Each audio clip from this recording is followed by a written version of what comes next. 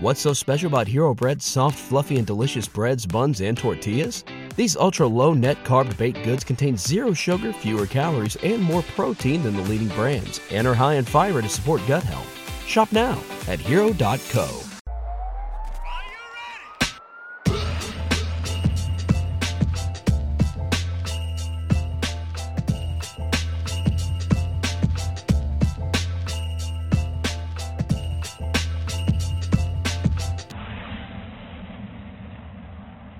Welcome to another edition of the Bhandwagon podcast, and today I'm joined by none other than Jess Phillips, MP for Birmingham Yardley.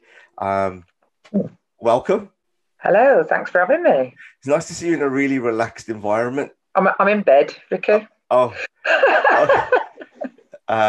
Let me just change the next few questions about what I'm going to address.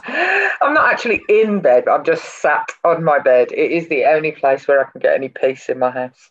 Is that in terms of, like, obviously with the hustle and bustle of how you have to operate between your house and Parliament, is this kind of your place of sanctuary then? Yeah, I mean, normally, actually, I find the place I feel the most sanctuary is in my constituency office. Right.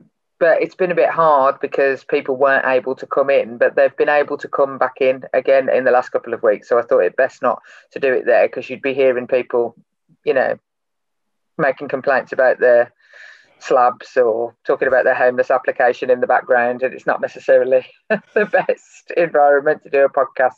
But yeah, I don't know how I'm going to get back to life going back to Westminster all the time, because I just have grown like really into a homebody, and I thought that I'd really miss London.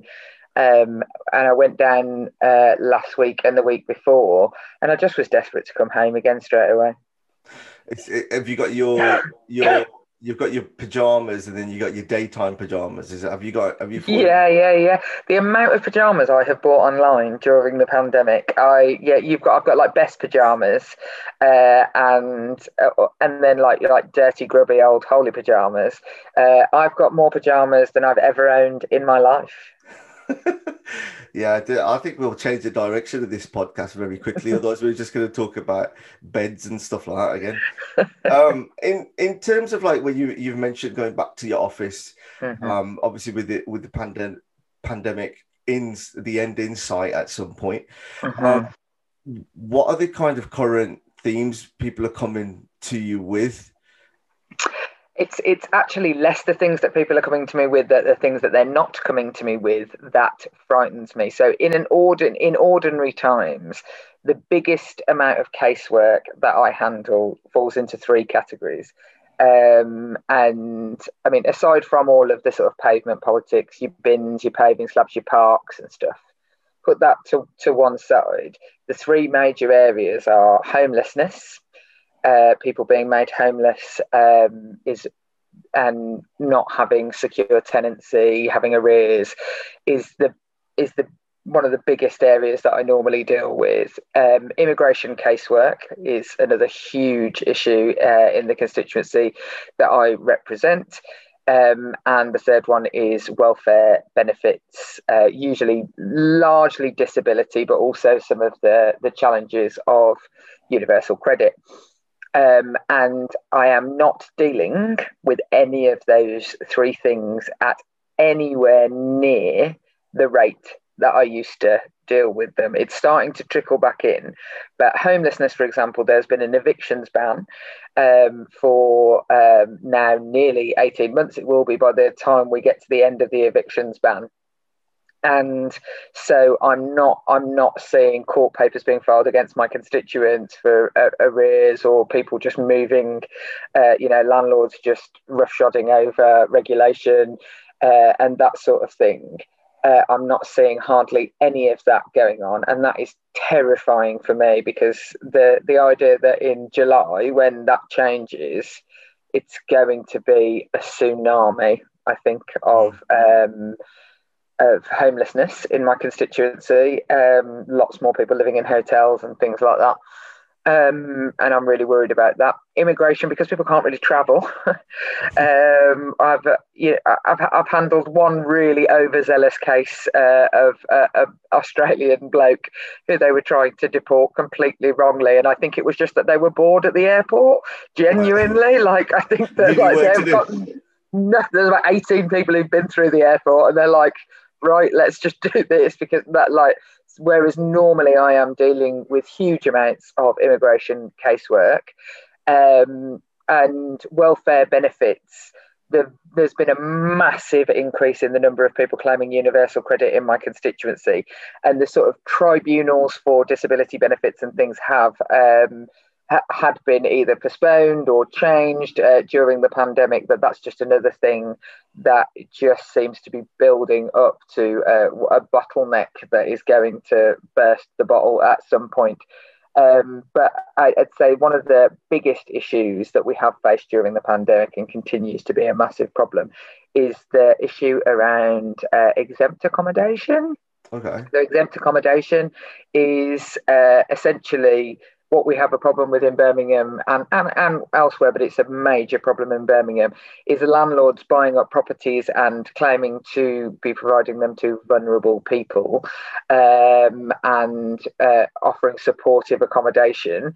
And they are just ramping up the amount of people living in houses of multiple occupation who have varying needs of mental health disorders, substance misuse, victims of domestic abuse, care leavers, people with learning disabilities, all living in properties with almost no support while the state is paying loads of money. It's causing huge problems in our communities with antisocial behaviour. But for me, I'm really frightened about the amount of vulnerable people living in unsuitable accommodation.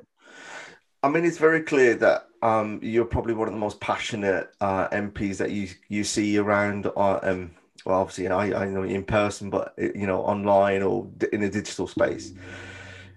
From when you started out in politics, did you have that sense of kind of this view that everything that you were able to tackle, that you were able to achieve, and you end up in this frustration, as I can kind of come to what you're saying. So, like, how do you get that happy medium?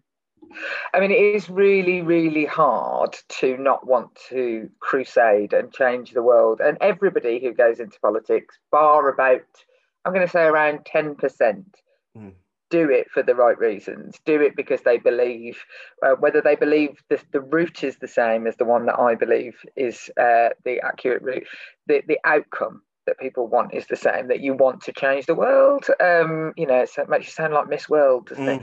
Like, I just want world peace. No Trump, though. And you very, very quickly realise, as you rise up the ranks, whether that's in the council or working in commissioning or whatever, you very, very early on, I think, get a sense of the things that you can change that might work towards changing the bigger picture in the long run. And you have to sort of try and focus your attention on them. But some days, if you get a house for somebody who didn't have a house before, that can feel like world peace. Honestly, you have to take the small wins. When someone brings you in a box of chocolates because their kid got into a school that you'd fought for them because their kid had autism and it hadn't been offered an appropriate school place, sometimes that feels the same to me as when I've changed the law.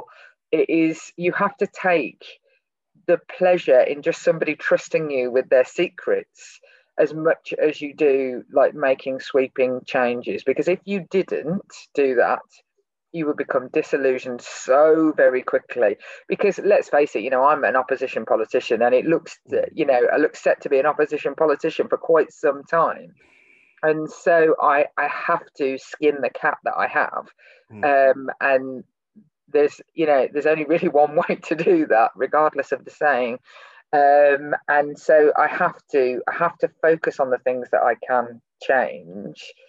I mean, obviously I get like mad and frustrated and scream and shout, and it gets very, very tiring when you say the same thing over and over and over and over again, and then something terrible happens, and everybody starts saying the thing you've been saying, and you were like that. Oh, the saying my mother used to say, "What am I, chopped liver?" It's like, I've been saying this.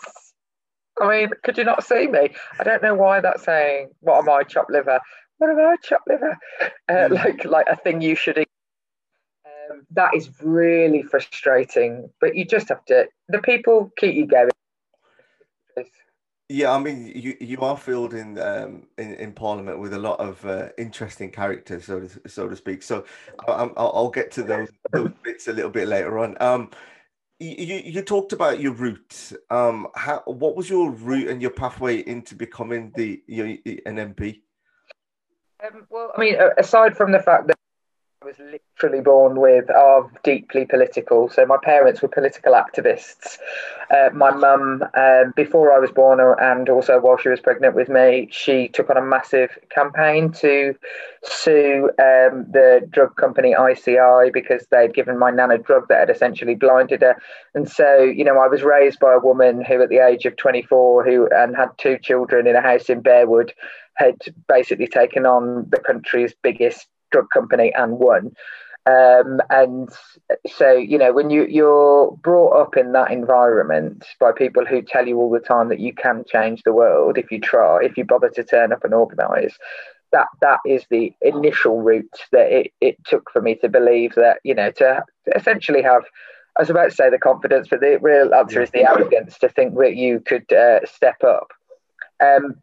But really, the thing that made me want to get involved in proper formalised politics and having power to change things was the time I spent working in the voluntary sector, either in Birmingham with asylum seekers and young offenders, and then for years working in the Black Country, working at Women's Aid, where I just saw how terrible decisions could be made by governments around welfare or housing or funding that would literally damn a voiceless people. And I just got really, really cross. And I thought, I'm going to have to just keep on climbing up the ladder until somebody gives me a suitable amount of power to do something about this. So it really all comes from, and people often ask me, like, who is your political inspiration? As if, like, I don't know, like I had pictures of 1970s politicians on my wall. I didn't. Who did you have?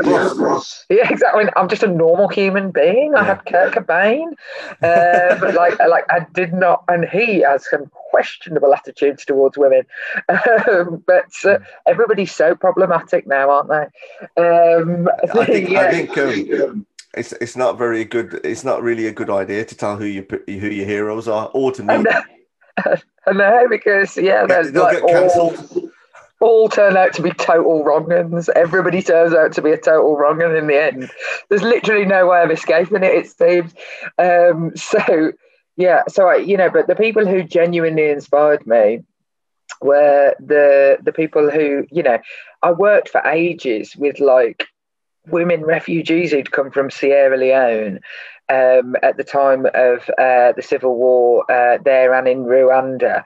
And these women were like, people think it's really depressing. They were a proper laugh most of the time. And the women in refuge were just like, they were so delightfully cynical and entertaining, as well as, people think it's like a really sad story. And it's the same working in substance misuse and things like that. The characters you meet along the way are really, really, really inspiring. And so it's always just those people, some of whom definitely would get cancelled if they were on a public stage. Yeah. I think it's interesting that you say that, because I think even now, looking back on some of my substance misuse career, I always have these kind of certain characters, and I have those characters in my head to say, right, you know, what would this person do in this scenario? Because they're just completely different, like wired differently in that way of thought, and totally. The expertise is amazing. Oh, well, the thing is, the expertise amongst the women in refuge, they would never have made the mistakes that the government made around domestic abuse. They would never have made those mistakes because they weren't born yesterday. And we don't recognise enough how much service users in whatever service are the absolute experts. It's like if you're a patient and you have a rare disease, you probably know more about it than 99% of GPs. And yet we all live within this hierarchy of people whose opinions matter. And that is, I find that absolutely maddening. And so actually, whenever I make decisions, I've got like 4 or 5 service users in my head. And I think, oh, well, how would this help this person? Would this help? Or am I just saying it because it's politically expedient? And I do that all the time. And don't get me wrong, I say some things that are just politically expedient. Like all politicians do. Let's just be honest about that. Sometimes I say things because it's the politically expedient thing to say. Kind of on the same kind of theme of that. Every time when I've seen you on TV, for example, the domestic violence is obviously something that's very core to you. Jess Phillips, domestic violence, it almost goes like beans on toast. Why, to the person that's on, just an average person who's not interested in politics, is domestic violence bill so hard to? How was the journey of it? And I don't even know where it's at this point. It's just finished. That's why. So it's like, why was that such a hard thing that makes common sense to 99% of the population in this country through Parliament? The reason it was hard was because it was nobody's political priority. It was nobody's. You've got to remember that it started in a time of, actually a time before, but it lived most of its life in a time of Brexit.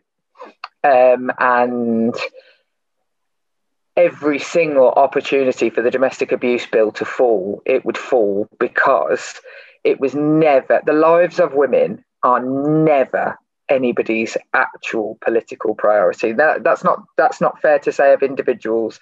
So I don't think anyone could make that charge against me, against Harriet Harman, even against Theresa May.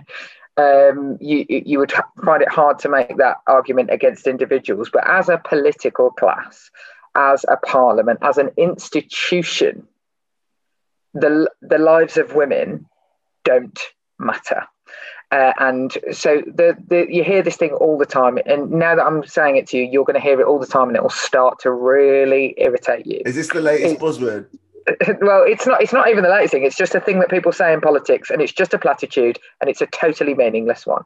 Is that the first line of defence of any government is the safety and security of its people. Now, people say that all the time, and they only ever say it in terms of borders and armed forces, essentially men in uniform, whether that's police, soldiers, or border guards. That's the first line of defence of any government is the safety and security of its people. Now, the single biggest crime type in the United Kingdom is domestic abuse. It accounts for 1/4 of all call-outs to the police, more than any other crime type. And no one ever, when they say the first line of any government is the first responsibility is the safety and security of its people, no one ever closes their eyes when they say that statement, whether it's Churchill or Boris Johnson, and thinks that the safety and security of women in their homes, on the streets and in their workplaces is the thing that they're talking about. They just don't see it. And that is why the domestic abuse bill was so hard to get through, because if it had been a terrorism bill, it would have taken 3 months. If you were to look at the number of people who die at the hands of terrorists in our country, horrendous. My own friend was killed by a terrorist. I'm not underplaying how important that is. But politically, it is so much more important because it brings with it political expediency. It brings with it the ability to create division and fear, which is a way that people can control.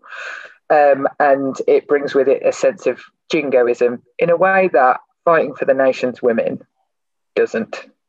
And that is just a fundamental fact, is that politics will never prioritise the lives of women because women just don't have as much political power.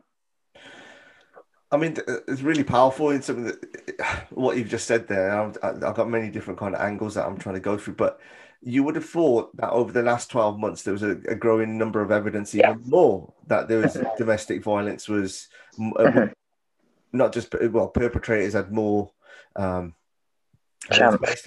more space to operate, and domestic violence victims, that they would have used that and actually seen it. So, right, actually, it's moved up that political agenda a little bit more where it used It definitely has. It definitely has moved up the political agenda. And the killing of Sarah Everard absolutely enabled it to move up the political agenda. But it will fall down without effort. Now, one thing I would say about the pandemic is that it gave everybody a universal experience. And universality in politics is you can't buy it. Yeah. Like there's very few things that people experience universally, even like making education good. Like, you know, whether the vast majority of people have children, actually education policy doesn't matter to great swathes of the country, even though it is quite a populous policy area.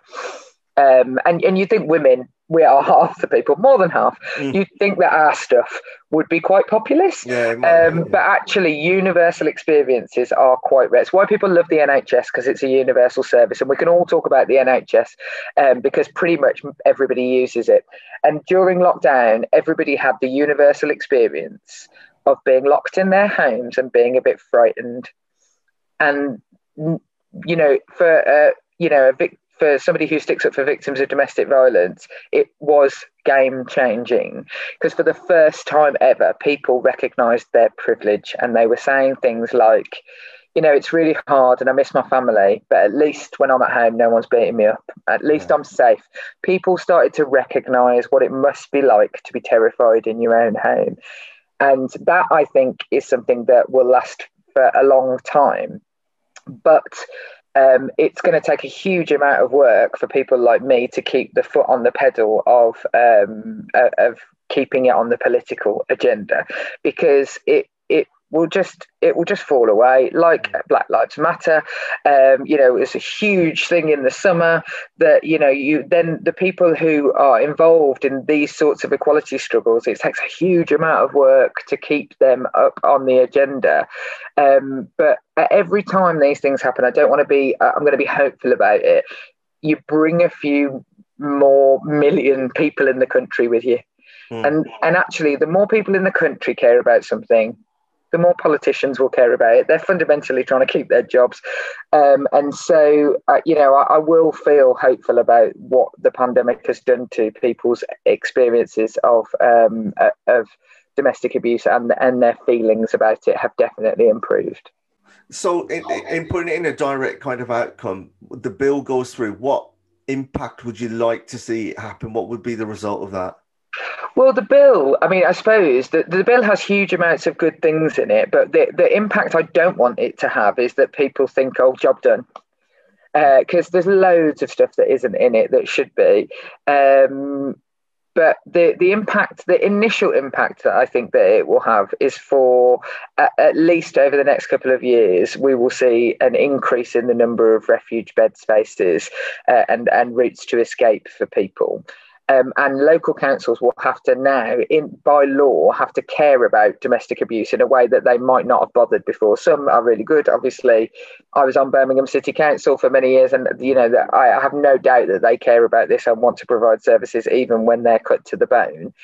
That they care about it. But I remember the example being that in Theresa May's constituency, when Theresa May was the Prime Minister who was pushing for the domestic abuse bill, in her constituency, which is covered by Windsor Council, they weren't providing a single refuge bed space. And it's just like, sort your own house out, Theresa, because my council provides it.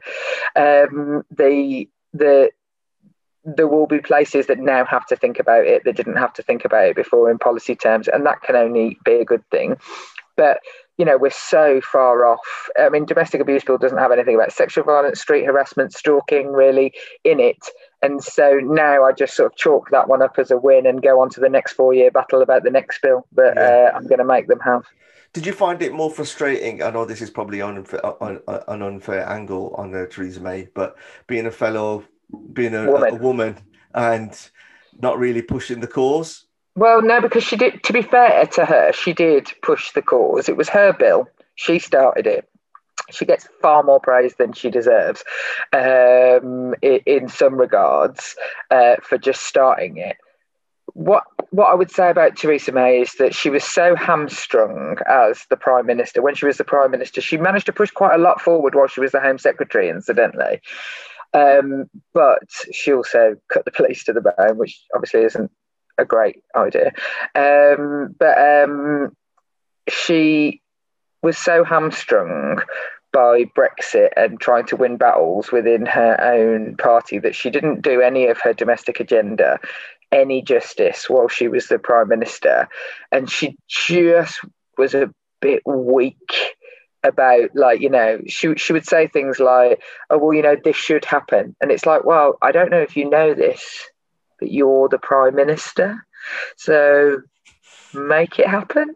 Like, I feel similarly about Boris Johnson. Actually, they don't seem to know what to do with the power when they have it. They get like, oh, they still talk about things as if they're an idea rather than something that they can make happen. And I find that, like, as somebody who may never hold political power and government office as an opposition MP, I just, if I had the power that Theresa May had, I can think of 100 things I'd have done in the 100 days that she'd been there. It was one of my kind of later questions, but I kind of ask it now. What would you do in your? Oh gosh, what would I do? Well, the first thing I would do, which they've failed to do this week with the Queen's speech, and I think it's a bit rich getting like a 95-year-old woman to forget about her own people, that I would sort out social care. I would sort out the enormous care crisis in our country that means basically an army of women, often migrant women, are underpaid to look after almost all of us eventually, and the access to dignified healthcare for adults with disabilities and even children with disabilities, but adults with disabilities and older people. It's just the total missing link. And politicians, one thing I would do if I was in charge is I'd be much more courageous. I think that you'd be surprised how little courage there is in the House of Commons. So little. It's gonna cost money to do that, to have whether it's free social care portfolio is just huge anyway. Yeah, it's just so massive. Yeah. So that's I think that would be my first most pressing concern. But what I would do around domestic abuse is that I would make it a statutory function of any council, because currently statutory functions of local authorities are adult and children's social care and bins. Now we've got refuge accommodation into that statutory, which we fought for. But, I would like women to matter as much as bins. I don't need us to surpass them. One day women will matter as much as policy about cars, and then we'll know that we've truly made it. Once again, I don't wish to surpass cars with political power. I just would like an equality with them, because you will hear many more politicians standing in their local councils, in their regional mayoralties, and in Parliament and the Lords and wherever in Whitehall, talking about cars, than you will hear them talking about women. And so I would make legislation. I would start a proper violence against women and girls bill that properly looked at the root and branch problems of violence against women and girls. I'd also equalise men's paternity to be the same as women's maternity, and that you didn't have to share it, that everybody got the same, because you would solve a childcare crisis. You'd sort out an age-old battle. You'd sort out an age-old battle, because actually we decide who's going to look after the children, not based on the fact that women are better with children. I mean, I'm absolutely appalling compared to my husband, who loves playing games. I am like that. Oh, turn the iPad on. The fact of the matter is that my husband got paid more than me when my children were little, so it made much more sense for me to come out of work. Yeah. And if it's based only on that, women will always lose out, and we will always think that caring roles in our society are for women, and that's just absolute rubbish. And also, if you both got like a year off with 90% full pay at the first 6 weeks and then pay, but if you both got that, you've got basically almost 3 years of free childcare, and then you get your free childcare place. Yeah, I think we experienced that, especially in the last year, and because It is strangely enough. I was having this conversation with one of my friends last night. His childcare costs are higher than his own mortgage. Oh, And totally. Totally. I had 2 kids in childcare at one time, and it was like £900 a month. And at the time, my mortgage was £500. mm, um, but yeah, the paternity leave is always well for me personally. I I was kind of happy I had like for the first 2 weeks because I was going to work for a break because I just couldn't. I was. I think It's the what hardest happens. thing in the world. Oh, Yeah. I think all the pregnancy books and everything that you hear, where you go to all the classes, is always telling you of like about the pregnancy and how the baby's going to be and blah blah. It never tells you anything after. I remember No one tells you anything. the first thing I did. I saw my mom; she had a smile, and the other thing was I had to go onto YouTube and find out how to do a nappy. And that was like a godsend for like YouTube. Yeah, I didn't have no. I spoke to both my mother-in-law and my mom, and they go like we don't bloody know. It's been about 30 odd years since we did that. And then I was like, oh, that's a good point actually. Yeah, I mean, absolutely. Like, no one prepares you. And like you say, I went back to work for a rest. Yeah. That's why I went to work. I literally went to work for a rest. Because it's so hard. It's the hardest job in the world. And I just think that men should be left to look after their children on their own in the first year of their life, because otherwise men end up being painted as being the people who are not responsible for their bloody children. And it is absolutely, it's not fair on men. It's not fair on women. It messes up our economy. It's just a nightmare. And we have to procreate. We need to keep populating the earth, or maybe slightly less than we have. That it seems like a no-brainer to me. But there we go. You've obviously got this kind of this huge kind of workload, and you can just see in terms of your thinking space of where you're kind of operating. I know you've kind of moved into, like, not moved into, you've written Truth to Power, where you had seven different 7 rules in there. And I always remember one. I remember I'll be honest, I read it a fair while ago, but it was about, you had different people in different chapters who represented their stories to reflect on that.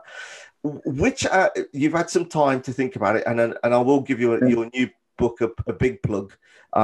Which is going to be everything you really need to know about politics and life as an MP, coming out 22nd of July 2021. So I'll put the link for your pre-order on my description.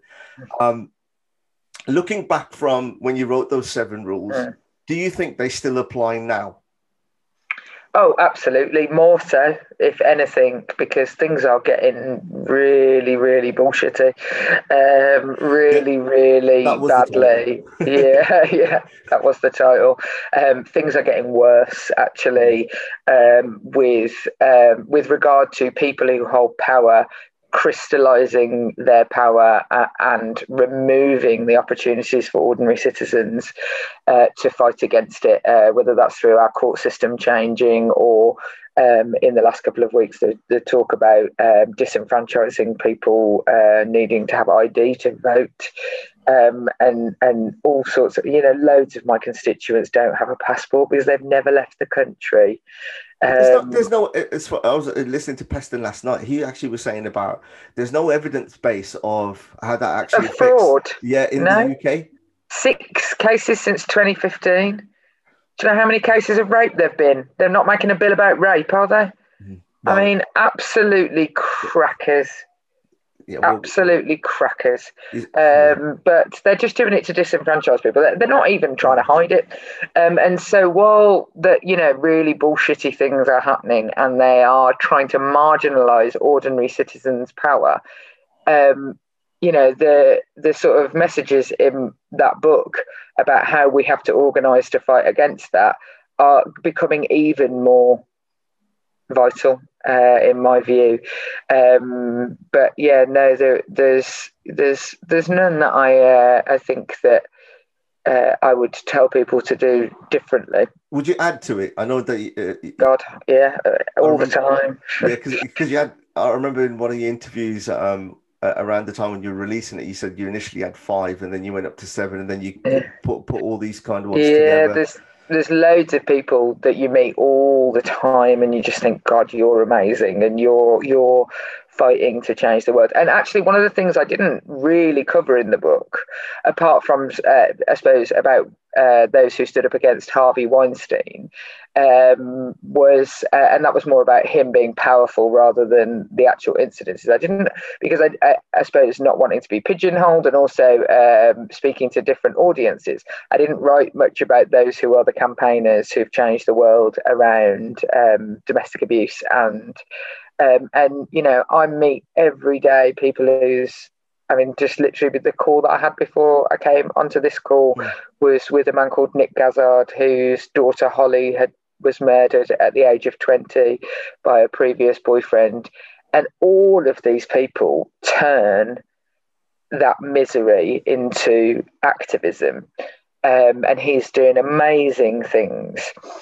And so, you know, and like I say, I meet people, and during the pandemic, the amount of people who are ordinarily maligned for one reason or another, whether it's particular communities or who just rolled up their sleeves and just got on with helping people and trying to make things better, is, you know, is quite phenomenal.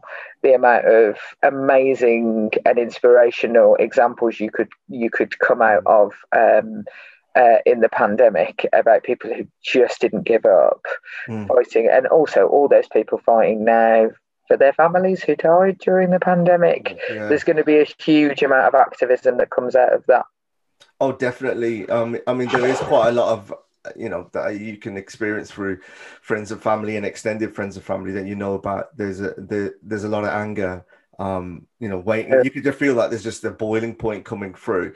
And interestingly, about kind of the election, the new kind of election legislation they're trying to build in, where they can call a general election at any point a lot sooner than the Prime Minister can, and then kick the inquiry a little bit further down the line. So your new book then, which was around about everything you need to know about politics, why did you feel that you needed to write that book? Was there a gap in what people's knowledge was? Yeah, there was a massive gap in the reality versus what you watch on either.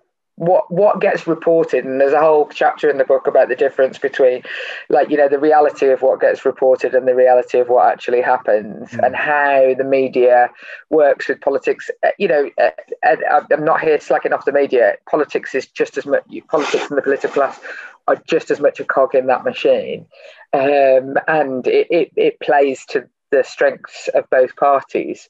But it's not necessarily realistic. My husband is not a member of a political party. He's a deeply political man, but not, you know, he often says to me, it's not so much that I vote for Labour, I just don't vote for anybody else. That he, you know, when I became a member of Parliament, he said to me, you know, people have absolutely no idea what you do all day. Like, I had no idea to the extent of the work. And it's not even like there's loads of work, but even like why things are difficult. So when you were saying, yeah, you know, the average people in the public, they wouldn't understand why the domestic abuse bill took 4 years. There is a huge deficit in, it's not understanding, as it's not the fault of the people, in what gets presented. And it's not just by journalism. It's also like whenever you see the job that I do presented in drama or in film, just you would believe that the place is full of amazing orators who make speeches that change everybody's mind every day, and that debates are decided because someone made a rousing speech. What a load of bollocks. Literally, when you turn up for a debate, right, and you're going to speak in it, everybody knows. I could tell you the vote tally before I'd even open my mouth. Everybody knows how they're going to vote. Nobody ever changes their mind. It is just the theatre that you see is totally mythical. And the vast majority of good things that happen in politics happen in the rooms where you can't see it happening. There's private conversations, their relationship building, their campaigning with people in church halls, not in Westminster. And I just don't think that people actually understand not just the technical. I mean, I started writing about some of the technical things, and I got bored. I had to at the end just do a glossary of terms because I'm like that. I am bored of writing about what a bill committee is. So it's not like that. It's not like a political textbook, although it does have some of that information in it. But it's about the life in the place and what it actually means to be a member of parliament and how it actually influences and doesn't influence. The biggest thing I ever learned when I went to Whitehall was I was a young lad, very dashing. Rakish. Yeah, that was it. When we went into Whitehall, and I can't remember the building's name, and I remember seeing a few politicians, and I was like, which department was it? Department of Health. No, it is the building which is opposite Big Ben. It was, I don't know what it was called. It had like a capsule as you come in as a scanner. It might be the Home Office, or could be. I remember going in there. Caxton House. I got invited, and the person who took me in, and he was walking alongside me, and I just bumped him, and my old Handsworth roots came out. I was like, Harry, there's going to be a fight here, and he goes, "What do you mean?" I said, "That geezer there and that geezer there, they hate each other, and like they're about to square up and talk to each other."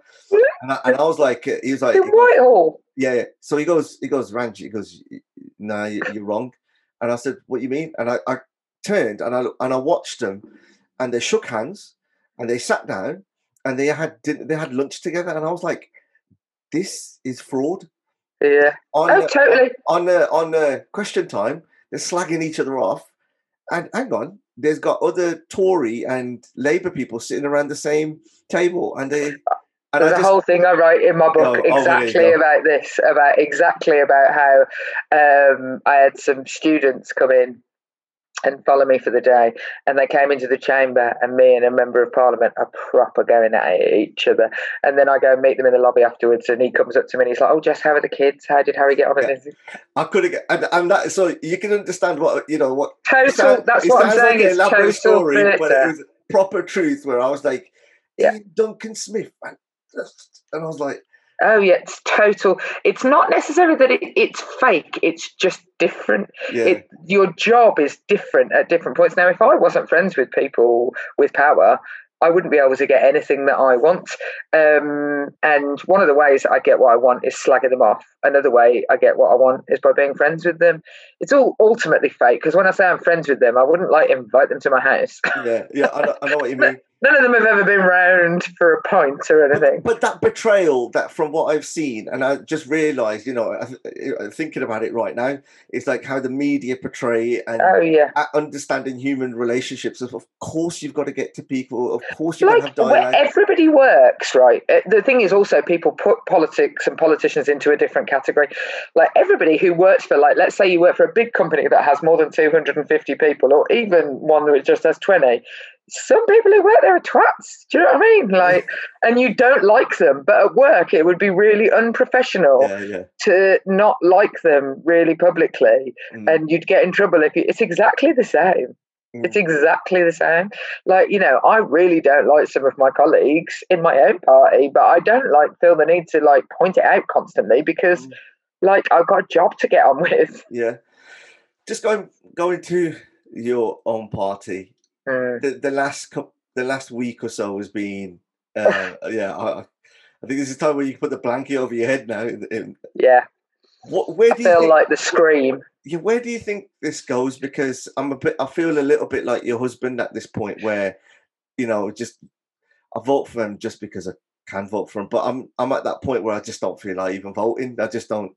Oh, well, don't do that. But, no, this is the truth about it. And I come from a political... No, that is my bit. And the truth. Because there isn't anybody who kind of represents what's going on. So what are the next steps for the Labour Party? Oh, it's got to buck up its ideas, hasn't it? That's the top and bottom of it. It's got to look to the future and provide hope. Because what you say is, you're just voting for voting's sake is not good enough. And people just won't do it. And it's always like the Labour Party has always had a tougher gig. It's a much easier argument to defend the status quo. To literally, I think people also forget this, that the Conservatives, to us, it's just like the name of they literally seek to conserve power where it is. It is to conserve things as they are. And I think that even though it's in their name, that gets lost quite a lot. And so the Labour Party has always had a tougher gig in trying to push forward for progress. But it's become too timid, in my view, doing that. And we need to just be like painfully hopeful about where people live and painfully hopeful about the future, and just inspire people, actually, because it's very hard when you're in opposition, is the realities, because my job is to moan. Yeah. It's my job to moan about what's happening. But you know what? It's really tedious for people to just listen to people moaning about how everything's bad all the time. It's a bit like being Linus in Snoopy, like just like dragging around a blanket, being like, "Oh, everything's so bad." Like, actually, you want to be Charlie Brown, and you want to be like, we're going to go out and we're going to make this better. And that is, I think, because Boris Johnson is a total fraudster, but he's a cheerful one. But okay, here's my point on this. The last 12 months have demonstrated stupidity to an unbelievable level, right? I've had people who are my friends who are like, who I will say have done a 360 and witnessed exactly some of these decisions and some of the things that have happened, and yet they still want. There was one poll where where NHS staff or care staff actually were still voting, and I gave up at that point. You shouldn't give up, but I can see why. I was like, I just don't understand what it's going to take. Yeah, the thing is what it's going to take is a better alternative. Yeah, that's all. It's not that those people think that what has happened is acceptable or that things are fine. They don't.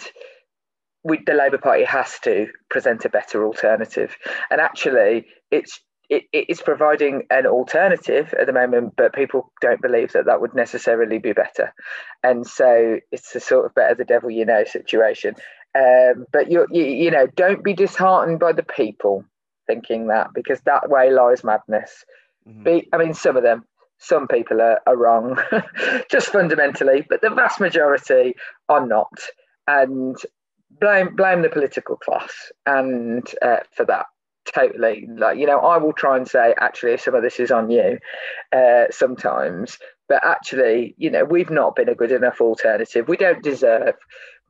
I think John Smith, who the anniversary of his death was this week, actually, who became the leader of the Labour Party before Tony Blair, but he died suddenly, and so that's why Tony Blair took over. He said, all I ask is for the privilege to serve, is that you trust us enough to serve. And that is what the Labour Party has got to do. It's got to believe that it has to ask to serve. We don't deserve it. Yeah.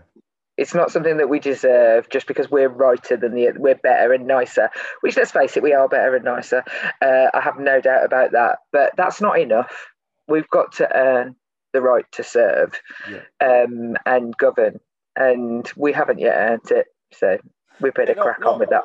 Yeah, I've tried to be kind of objective as as I can, because I was like, I don't find a party for me at the moment. And even in defense, I can't believe I'm saying this, in defense of the Tories, there was, you're uncharted territory, but I just thought that it was an opportunity where politically, with that tribalism didn't need to be there, where you're making a healthcare matter into a political issue. I just expected better from politicians across the house in order to kind of unite and do that. You're right to have expected better. It's sort of uncharted though, isn't it? Like who knows how to exist in this world? Who knows what would, whether you over politicize it, under politicize it. It's a very fine balance, and I think that it would have been hard for any opposition politicians, to be honest. But you're absolutely right. whether it's from the Labour Party, from the government's response to the pandemic, to our hopes that the people would think differently, we all just deserve better. That's the fundamental. We deserve better, but people have got to expect better, and people have forgotten how to expect things to get better. We've forgotten that things used to progress, and actually we've just got used to decline. We've got used to the fact that things are shittier and harder, and it's harder for us to get our kids into school. We've all just got used to the fact that we probably can't get a GP appointment. When I was pregnant with my son, you know, I could ring up and have an appointment that day. But now I go, oh, well, I'm not feeling very well, so probably best if, you know, I'll ring, I'll be able to get an appointment next week. And I don't think, hang on a minute, that's a terrible decline. I just got used to it. And so we've got to get the country to expect better before we can say, oh, we're the better ones. Yeah, I get that. And I think at the first part of my son actually broke his arm within the second day of lockdown when this all lockdown one, and we were taking him to a hospital, and we were like, oh my God, this is the last place where you want it. Yeah. But what was interesting was it was the first time where you call the doctors and you were able to get like on the phone, like a Zoom one. I'm like, hey, this is weird, because normally it's 2 weeks that you to go on. Talking about this digital space, you know, you're clearly kind of very out there with your opinion. You make a lot of headlines, and you do it's a burden. You do get yourself into a bit of hot water when you do say some stuff. Yeah. Do you in your book, do you cover the kind of the online pressures that an MP sort of faces? Yes, I cover some of it, and I did in the first book I wrote about how, like, the horrible trolling specifically of women. But yeah, I do cover the anxiety that, and it's not even the incidences, it's the relentlessness. It's relentless. It is relentless, and it will chip away at your confidence to speak. Because sometimes you just think, I can't be asked with it today, so I'm just not going to do it. I'm not going to speak. And that's the point of it. That's the whole point, is that people trying to stop you from speaking. But yeah, I do cover it in the book, the relentless life of a politician online. So, you know, you've talked about the role of women. Obviously, I'm not trying to give anything away from the book. What was the site? If you go on your profile and you see your timeline, it is horrific. It's genuine. It's horrific. And I know even putting this out when I do put it. Oh, you expect terrible shit. So yeah. How do you? What is a kind of a practical guide for you to try and deal with that? Because you're dealing with emotive subjects. Even with other colleagues within your own party, you have fractious relationships, so to speak. So how do you deal with that? Practically, I don't see a lot of it anymore. I have really, really good filters and things. So most of it doesn't. Still some of it breaches. So it's sort of happening. And actually, the way I know that people are saying horrible things about me is I'll be trending on Twitter, and I have no idea why. 9 times out of 10, but it's usually hate or people start to defend you, and I follow the people who are defending me. So I see their tweets and I think, oh, I didn't know people were slagging me off. And so that protects me just on a day-to-day basis. Your mental health, it stops it getting to you. The thing that I find really troubling is people like yourself, like you said, when you put this out, you're going to get more so than you will ever get from anyone else. It will be it will be bad. And people say to me, like, there's a bakery opened in King's Heath near where I live, and I put that I'd been to the bakery, and they put that, thanks very much, Jess Phillips, for coming. And I went in the next day and they were like, oh, how do you live your life? And I hadn't seen any of it, and they were like, God, we just got horrendous. Like, even on Instagram it was like, God, it's really bad for you. And so then people stop asking me to do things like that for them, and that is, I'm afraid to say, just classic violence against women and girls. The initial tactic to control somebody is to isolate them from people, is to isolate the people around them from being able to be a resource for them, by making those people scared or weary. And so that frightens me much more, is that people go, oh, should we have Jess come and talk about this? And then they're like, oh, it's not worth it.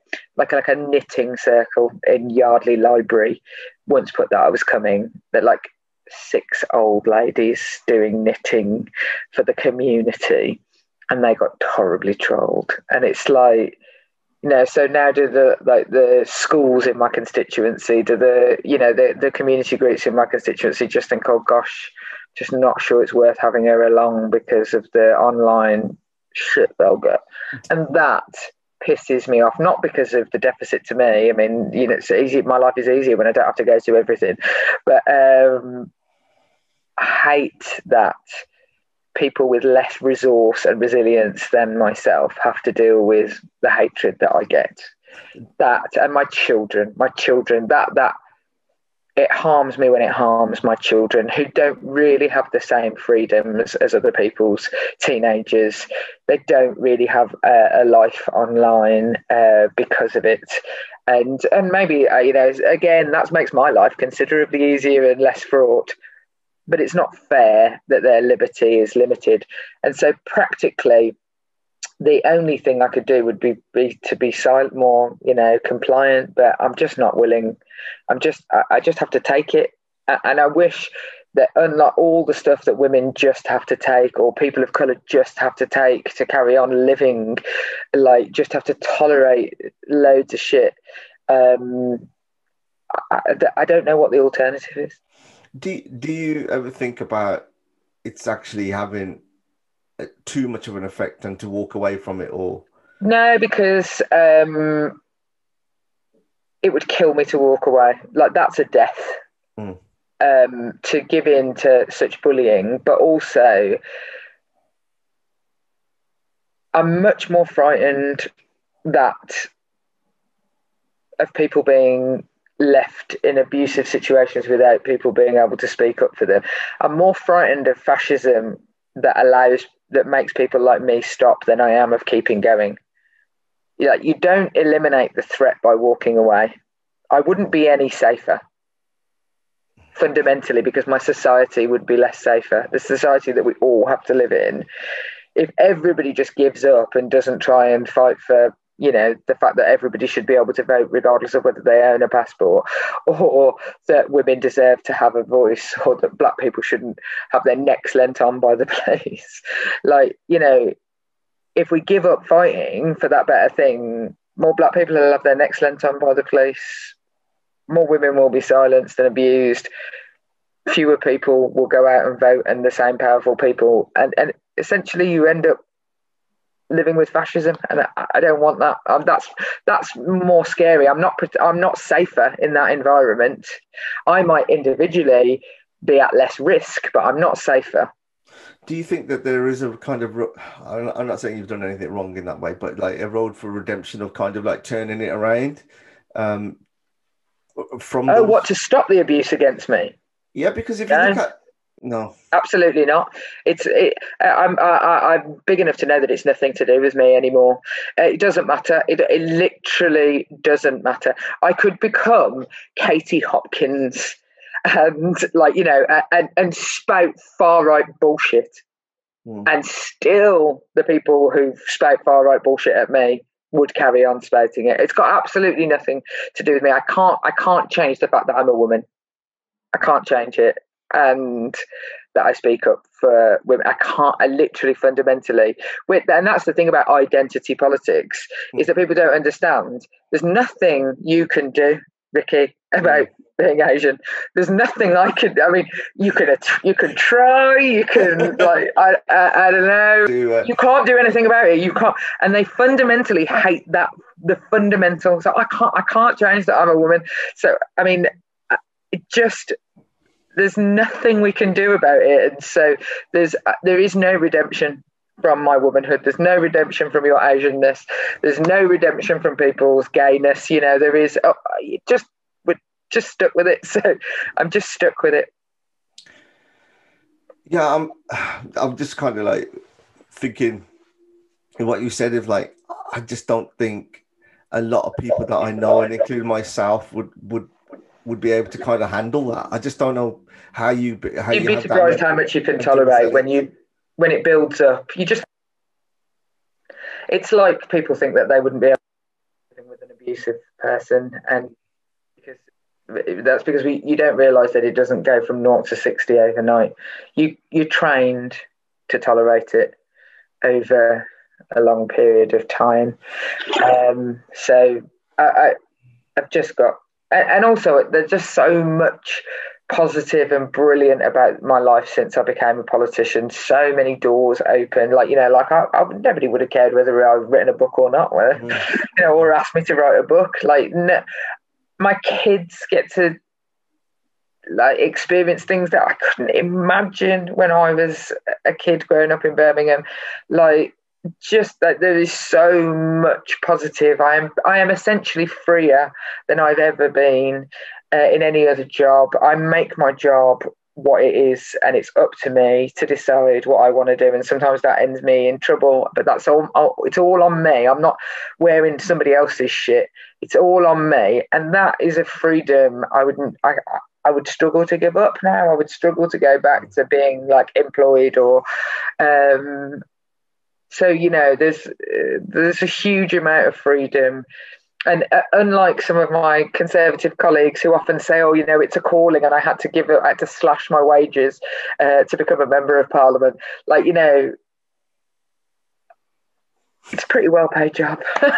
I'm freer in lots and lots of regards in a way than it has made my life and the life of my children better, much more than it has made it hard. So coming to the kind of final segment of this, it is called the Bandwagon, and it is a play on my surname. And there is an opportunity for you to. Is there a bandwagon that you want to jump on, or you got particular feelings about? People. One of the things, funnily enough, that people accuse me of is, "Oh, she's jumping on this bandwagon all the time." That is like one of the main sort of slurs that you get. Well, you got a chance now. Yeah, people are like, "Oh, she's jumping on the rape bandwagon." I'm like, it's a really shitty bandwagon. Why would anybody want to jump on this? Yeah. Oh, the women's bandwagon. It's just like, try being a woman. It's rubbish. But what bandwagon? I mean, there's so many things that I think, oh gosh, I need to get on to knowing more about all of these things, like anything to do with tech. Maybe I need to get a podcast. Like, this a bandwagon I should jump on. I mean, you'll get a lot of attention, which is good. Exactly. And you may spare up some of your time from when doing some of your books. Yeah, I would encourage it. Yeah, so maybe that's a bandwagon I need to jump on.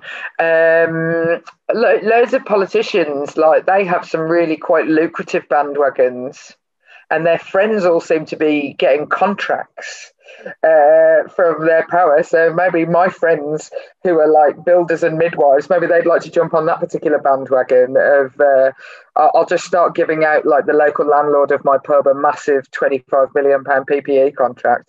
That seems like a pretty good bandwagon to be on, which alas, I seem to have not managed to jump on as it passed me by. So yeah, there's quite a lot of but the podcast bandwagon, that's the one I'm going to jump on. You should definitely do it, and if ever you need me to jump on that, you just let me know. Okay, all right, okay, that's fair enough. So kind of like the last question, really, in terms of what's the next 6 to 12 months going to look like for you?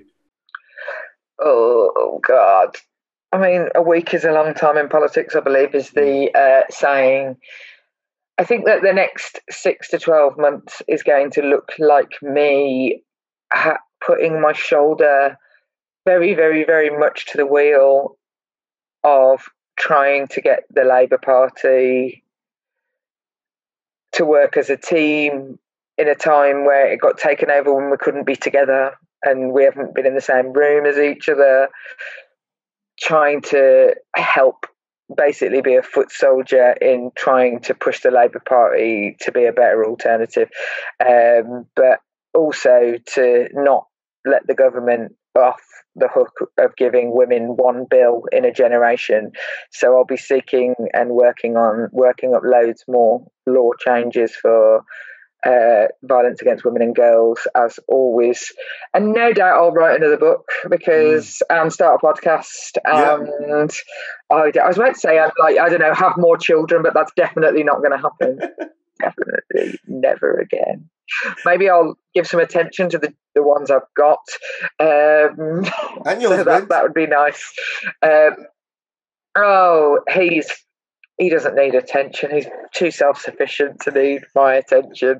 He's sort of delighted that, when I think he's found the last year really hard because when we were first together, he worked on a night shift, 4 nights on, 4 nights off, so we never spent more than 4 nights together. And then obviously he gave up night shifts when I went to Parliament, where I'm there for 3 nights, back here for 4 nights. And I think being together constantly for a solid year, we used to struggle with a bank holiday weekend. Okay, yeah. So the last year must have been like it's just like prison. We have literally nothing to say to each other anymore. It's like we've covered every topic. We're now having to start new hobbies to find new conversation points. Fair enough. Yeah. Okay. I'll try and unpick that myself. I love my husband more than anyone on earth, but when you can't go out and do anything, it's literally like, what are we going to watch on television tonight? Yeah. Well, you did your house refurb as well, didn't you? I did do that. Well, that's so we had something to talk about. Yeah. That was like endless decisions about the dimensions of shower trays. That kept us going for a solid week, that one decision. Light fascias. Yeah. I mean, it gave us absolutely loads to talk about. That's what I think people do. That's what I think makes marriage work, is that you get married, get a new job, have a baby, do up the house, move house, have a baby, get a new job. It's like you have to keep having interesting things happening in your life. It's like to discuss. That's like a crap version of the circle of life, isn't it? The line. Yeah. Maybe I'll write a book about how to have a happy marriage, because I have one of the happiest marriages. And that's because we don't expect to have that much in common. My friend Helen once said, "Oh, what do you have in common?" And the thing we came up with is that we both like noodles. Yeah. Okay. Noodles. I'll leave it at that. Jess, I really thank you for taking the time out to join me on here and have a good conversation. So whenever you do any of your books or when you launch a podcast, let me know, and I'll give it a good plug in that. But thanks for today. No props. Lovely to see you. See you later. Ta-da.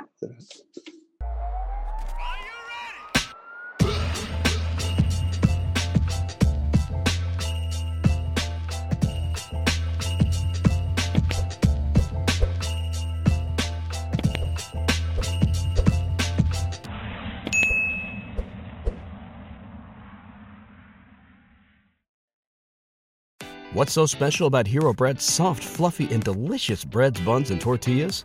Hero Bread serves up 0 to 1 grams of net carbs, 5 to 11 grams of protein, and high fiber in every delicious serving.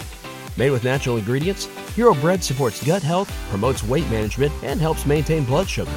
Hero also drops other limited edition ultra-low net carb goodies like rich, flaky croissants and buttery brioche slider rolls. Head to hero.co to shop today.